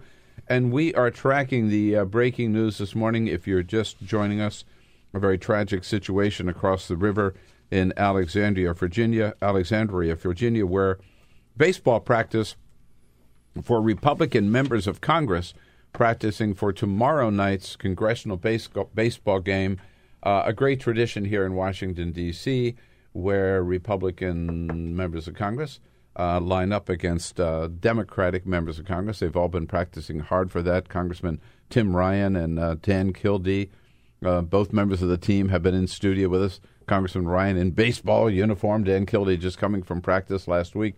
These were the Republicans in practicing at a field near Alexandria, Virginia, where a gunman showed up, opened fire, fired some 50 to 100 shots. Among those hit was Congressman Steve Scalise, the majority whip of the House, congressman from Louisiana, also a couple of police. He is, we're told, in stable condition, and a couple of Capitol police officers were struck as well. Peter, what's the latest beyond that? Rand Paul is speaking. He was there. He was on MSNBC earlier. He said that, here it is. Steve Scalise, this is from Rand Paul. This is fascinating, actually. So the fact that Steve Scalise was there likely saved everybody because his presence, because he's leadership, meant that there was extra Capitol Police there. Normally the Capitol Police do have, they provide the security for these situations, but because he's a member of the leadership, there was extra security there. And he said, quote from Rand Paul, "If the Capitol Police had not been there, it would have been a massacre." Alexandria police confirmed that the suspect is in custody. There were some reports that he had been shot and killed. That is not true, apparently, according to the police, that he is in custody. And Donald Trump has issued a statement, not a tweet, but a statement from President Donald J. Trump from the White House. Quote, "The Vice President and I are aware of the shooting incident in Virginia and are monitoring developments closely. We are deeply saddened by this tragedy. Our thoughts and prayers are with the members of Congress, their staffs, Capitol Police, first responders, and all others affected." And as to the idea that this might have been just a random shooting at a group of people playing baseball, the Alexandria Police or the Capitol Police, one of them, have issued a statement this morning saying this was a deliberate attack aimed at members of Congress. Also, the schools in Alexandria, Virginia, are on lockdown this morning, probably as a precaution because, Peter, I think you said the suspect is in custody and they don't think there are other people involved. He was described by Congressman Mo Brooks from Alabama, who was also there on the team. He was at bat. He was in the batting circle. Described as a middle-aged white male. Yeah, middle-aged white male, a little bit on the chubby side is how Mo Brooks described him. And Congressman Brooks, didn't you say he had? Well, there was a physician. There was a physician there on site. One of the members of Congress. I forgot his name now. But Mo Brooks had a belt that he took off and used as a tourniquet I'm not sure if it was on Scalise or someone else who had been shot. So this actually begs the question. Jamie and I were talking about this during the break of whether or not the baseball game goes on tomorrow night. Hard to say. Yeah, it's hard to say at this point, right? Right. You know, I think a lot of it will depend on the condition of Congressman Scalise. Yeah. And I could see that they could say, we have to do this, right? And we're not going to be cowed. If it does, you better believe the security presence at Nats Park tomorrow night is going to be insane. We already just saw a picture from the Capitol South Metro. There is increased police presence outside of the Capitol South Metro right now. So, scary situation all around. Definitely a controlled environment there, though. Because this is surprising because you have members of Congress essentially operating out in the open. They had a security presence there certainly, but it's not a controlled environment at all, and that's not. When you have that many members of Congress and that many in one location, it's a target. But the other thing is, now we know, look, we're sort of inside, all of us right here, insiders, okay? So we know that this game takes place, and we know that the members practice. And we probably know where they practice. Dan Kildee I know where the Democrats told us last week. Absolutely. I forget exactly what field. I don't want to say it on the air. But how many people do? I mean, how many people would know that the Republican members of Congress were going to be at this field in Delray, Virginia? I mean, you'd have to do some research. You'd have to be connected in some way. You'd have to be connected somehow. Yeah, I think it was Mo Brooks who said that. Who was it? Was it Mo Brooks who spoke with the shooter before? This is a report I remember. Oh no, yeah, that's a report that Mo Brooks says that he might have spoken to him. Yeah. Before it happened, I'm not sure if that's been confirmed. Or it might have been another member who left, but apparently a member Jeff Duncan. Yeah, Jeff a member who left said that they had Jeff Duncan had a discussion, and apparently it asked if this was Republicans or Democrats who were practicing. So I mean, there's a lot we don't know obviously right now, but it's still an unconfirmed report. But Okay, that was tweeted out by someone who spoke to Jeff Duncan. Yeah, but he had actually talked with the shooter. Yes, right. So I mean, he knew. Yeah, again, not a random shooting at all. Man. But just to know that they were there practicing and would be there practicing at that field at that time. A lot we don't know, but that's the sad breaking news here from the nation's capital, and we will keep you up to date on that. So, as a senior justice reporter, if we come back to the other big news of the day, Ryan. Were you in the hearing room yesterday? I wasn't yesterday. I was there last week for the hearing, but for James Comey. Correct. Yeah, but this week I just decided to, operate from the office. A little bit easier there. Right. You certainly once in the hearing room, the other watching on television, as I did both times. How do you contrast the public appearance, the optics, if you will, of James Comey versus Jeff Sessions on the witness stand?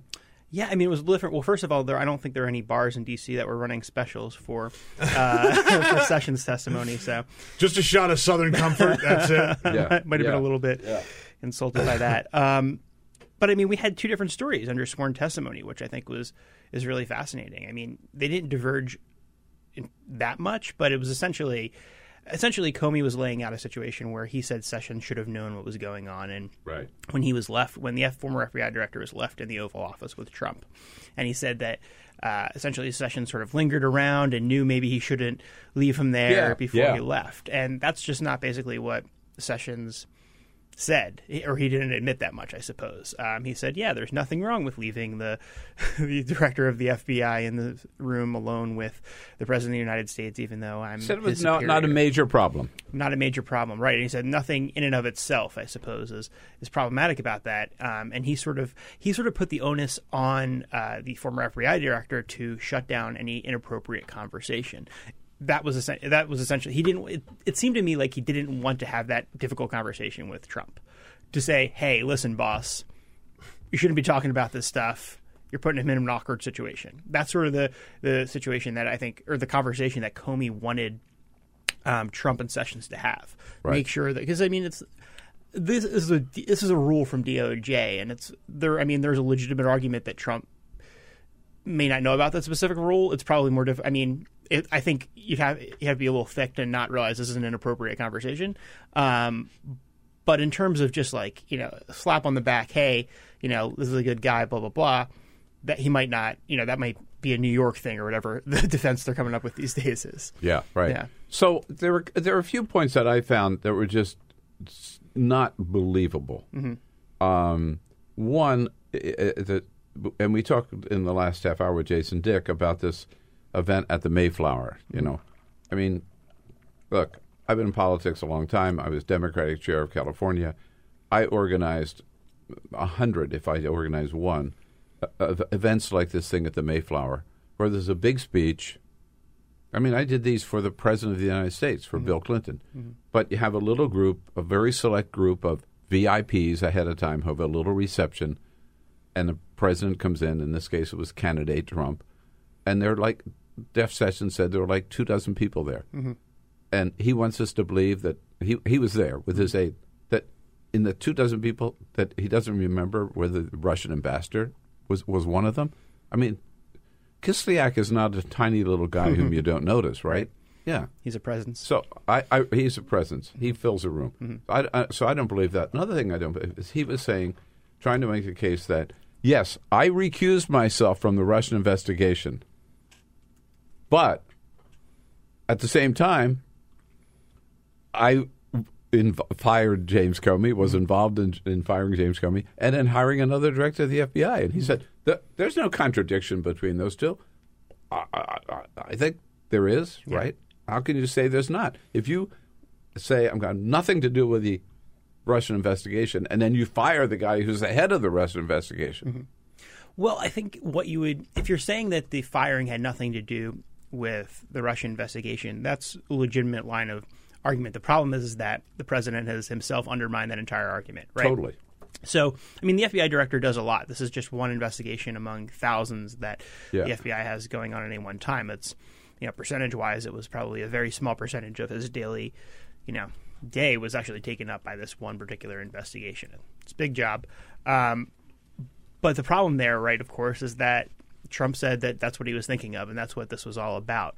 And, Sessions sort of tried to ignore that in his testimony and tried to ignore that reality, that the president has admitted this is what he was thinking about, and sort of worked under the theory, I suppose, that this was something that they discussed. And that may be true. I mean, they may have had that conversation before. He would not even admit that he had a conversation. Yeah, with the president of the United States before he wrote that phony memo. Right. Or Rosenstein wrote the memo, and he said he agreed with it. Right. And it's an interesting position they're taking, right? Because I think the story we sort of wrote yesterday is that there's a real hesitance on the part of Sessions or I think the Trump administration to use the term executive privilege. And a lot of that goes back to the fact that Donald Trump, during the sort of Fast and Furious scandal and the Obama era, didn't like the fact that they had taken executive privilege and sort of thought that made them look guilty, right? He's done the same sort of thing in the Clinton investigation and said when someone took the Fifth Amendment, they're guilty, right? Yeah, only the mob takes the Fifth Amendment. This is the line of argument that he had made, candidate Trump had made, and private citizen Trump way back in 2012. So it's difficult for them then to come out and say we're asserting executive privilege without the narrative sort of being taken out itself. I think in one of the tweets I remember Trump sort of referenced it as like, said executive privilege and how can they shield off Nixon comparisons? Well, if you're claiming executive privilege on these conversations, it's going to be sort of the same thing for the Trump administration. Those Nixon comparisons are suddenly going to become pretty relevant and pretty fair. What I thought was telling yesterday is for his refusal to answer questions, which he did over and over again, and Ron Wyden famously said, you're stonewalling. Martin Heinrich from New Mexico says New Mexico, right? I think so. Nevada? Is it Nevada or New Mexico? Heinrich? Yeah. New Mexico. Yeah, New Mexico. That's right. That's right. And he said, you are basically obstructing, not just as obstructing the work of this committee. Here's Martin Heinrich. You are obstructing that congressional investigation by not answering these questions.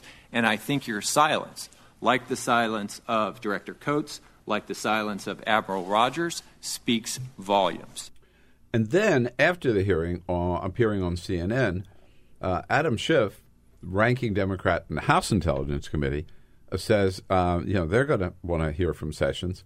And if he tries that same tactic of stonewalling, which I really think it was, they're not going to take it. Here's Adam Schiff. You're either going to have to fish or cut bait. You're going to have to claim executive privilege or you're going to have to testify. And we have the means to compel that. And if it's not done willingly, I think we should compel that. That could be interesting, right? It could be, yeah. I mean, but they're going to, I mean, it's a little bit of shaky ground that I think Sessions is on, right? Because he's essentially asserting a privilege or saying, oh, maybe down the line we're going to assert that privilege, but not.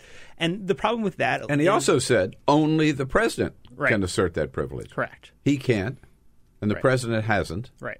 So he says, I'm not going to talk because I want to protect the president, and that someday he might decide. Right. And the problem there is that there's been a lot of it's been pretty clear that this line of questioning was going to come up. That wasn't ever really in doubt. And so there's been a lot of time for the president to be presented with the arguments for executive privilege and be able to make an educated decision, because that's what Sessions was insisting on, that the president needs to have all this information and he needs to make an informed decision about executive privilege before anything moves forward. There's been a lot of time to do that. So that's sort of the problem with their argument. It's not as though this is something that popped up last minute and there was not clarity on. This is something that's been clear for a while. Okay, but is there, you're the senior justice reporter for HuffPost, Is there a written policy in the Justice Department that says an attorney general does not have to answer a question from a member of Congress? So the written policy was from the 80s. It's actually written by Ted Olson, the guy who you may remember from the same-sex marriage case, General. Former Solicitor General. He was head of the Office of Legal Counsel at the time. And there was a separate memo from the president at the time, Reagan. And it was sort of dealing more with documents, but it has a sort of a similar argument that essentially if there's a congressional investigation and documents are requested and there's a significant question of whether executive privilege could apply, it's essentially wait on it. Let's get an answer from the White House. In the meantime, don't send over anything. So there's arguably that policy, but again, the problem there is it's kind of a stretch taking that to what he did yesterday, isn't it? It is, but also the problem is that there's been time for them to look at this. There's been time for the president to make an educated decision about this. It's not as though this is something that popped up at the last minute. Right. This has been clearly headed in this direction for over a month. I mean, for longer. We know that there are these conversations that took place that were probably that people say were inappropriate. So are those conversations covered? That's a question that you could have answered probably a month ago. Right. The president could have made a decision on. I think the problem is that the president doesn't want to do that because that's going to mean it's on him. Because, I mean, the president has to make the decision, right? So it's not something that he can blame on his underlings. He's going to be the one who asserts that executive privilege if it happens, and he wants to avoid that in all likelihood. All right, so speaking of presidential decisions, how likely is it that Donald Trump will fire Robert Mueller? So he can't really do it directly. He would have to change regulations, and there would have to be a whole comment period. It would take a very long time. So he would have to ask the deputy AG to fire Mueller. Correct. And the deputy AG has made order him clear. to fire Mueller, right? Or could Correct. He? Okay. He could, but in all likelihood, I mean, that's a guy that's a career guy. He's well respected. Despite Is this Rosenstein? Rosenstein, yeah, Rosenstein, Feinstein. What? Feinstein, no. That's how you remember Diane it. Feinstein called him Rosenstein. So Stein. I take that. Yes, that's the right way. That's actually the way he told us to remember it was. Oh, is that? Feinstein. Yeah. So, so he's in a place where he is probably not going to do that. So that's sort of where we're going to be left. But Trump is crazy enough to. And he's getting a lot of advice right now. Like Paul Ryan and others, right? Mm-hmm. Yesterday came out and said, no, let Mueller do his job. Right. So a lot of Republicans are sort of lining up behind him. But Trump is crazy enough to, if he wanted to fire him or try to. Right. And, I mean, do it through the way you say, maybe not directly, but. The New York Times had a fascinating story that came out last night that was essentially laying out Trump's perhaps plan here, which seems like a really terrible plan, which is essentially that he likes the ambiguity he has about Mueller's job, right? So he doesn't want to make clear that he likes him or doesn't like him. He wants to leave that sort of up in the air. And the idea is that then he thinks that this well-respected former FBI director is going to feel pressure to clear him, which is sort of a terrible strategy because, first of all, I mean, this is a guy who, I mean, I don't think he's really worried about his next career move, right? This is Robert Mueller? Correct. Yeah. No, I don't think he's this, and also I think he knows it's a temporary job, this special counsel position. Yeah. The question is, does Donald Trump realize that? Future job security isn't really going to come into play here because it's also being fired as special counsel is probably also just great for you, right? That's like a special counsel's dream, I suppose, in terms of, the optics of that would look terrible for the president, would look great for the person who got fired. So I don't think that really matters. He doesn't care if he gets, he cares, but he doesn't, that's not what his interest is. He's at the tail end of his career here, and this is what his legacy is going to be about. It's not about what his next job move is going to be. I think he'll be fine. He's the former well-respected FBI director, and he's going to land on his feet. Yeah. What you said about that this is not maybe a forever job, but it's also a job that's not going to go. I guess one thing we've learned from this, the point I'm trying to make is that this investigation is going to be around for a while, isn't it?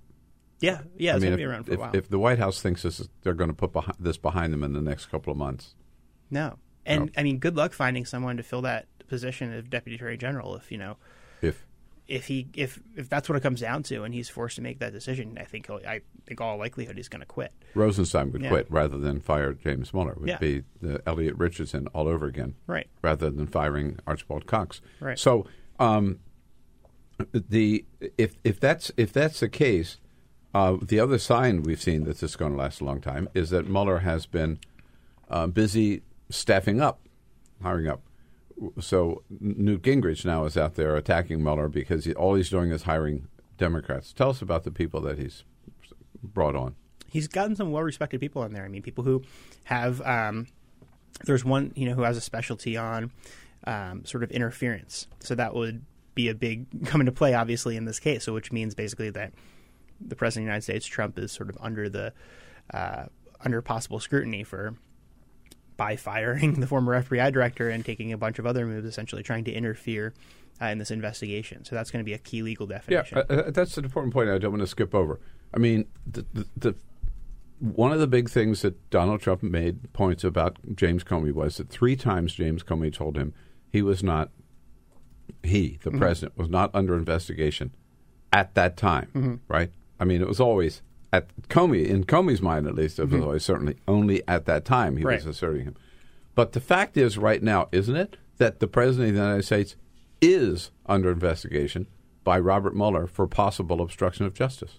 They're not going to come out and say that, but yes. I mean, right. I mean, yeah. Clearly. I mean, right up until the point where he fired James Comey, he was not under investigation. He was not a potential target. But by taking that move and making that move, and by those conversations that Comey laid out in these very detailed memos, it was. That was at that point, Comey didn't sort of lay that out to the investigative team or inform them about that, because he didn't want them, sort of being shaken or have that have an income on their investigation. Well, Comey made it pretty clear last week that he knew that that releasing his memos could trigger a special counsel investigation into Donald Trump obstructing justice. Right. And that's where they are, and might even result in, which he says he'd be 100% willing to do, Donald Trump testifying under oath in front of the special counsel. That'd be pretty compelling stuff. Yeah. Last one who did that was Bill Clinton, I think, in the map room. That didn't go too great, yeah. Yeah, right, exactly. Yeah. Now, somebody explain to me why the White House thinks this is good for Donald Trump to volunteer to do that. I don't think the White House lawyers think it's good for Donald Trump. Donald Trump thinks it's maybe good for his public image. I mean, the White House lawyers also don't think, and his private counsel also don't think it's a good idea for him to be tweeting all the time. And perhaps they had a little bit of influence in the fact that he didn't live tweet Comey's testimony last week and didn't sort of, go on too much of, I mean, he still said things that he probably shouldn't have, but didn't go on too much of a rampage on Twitter last week. What remarkable restraint. Yeah. I know. And also, of course, the idea that Donald Trump would lie under oath is just out of the question, right? I just wonder how many times he has already lied under oath and how many different lawsuits. Hey, Ryan, thank you so much for coming in, keeping on top of this for us. Sure. And this is not the end of it. More hearings coming up. We'll wrap it up today with just bringing you up to date again. The latest is that Congressman Scalise is recovering from a hip wound suffered today from gunmen opening fire on the field of Republican members of Congress who are practicing for the congressional baseball game tomorrow night. Also, a couple of Capitol Police officers were shot. The gunman is in custody. Very serious situation there in Alexandria, Virginia. Enjoy Flag Day, folks. Come back and see us again tomorrow. We'll be looking for you. This is the Bill Press Show.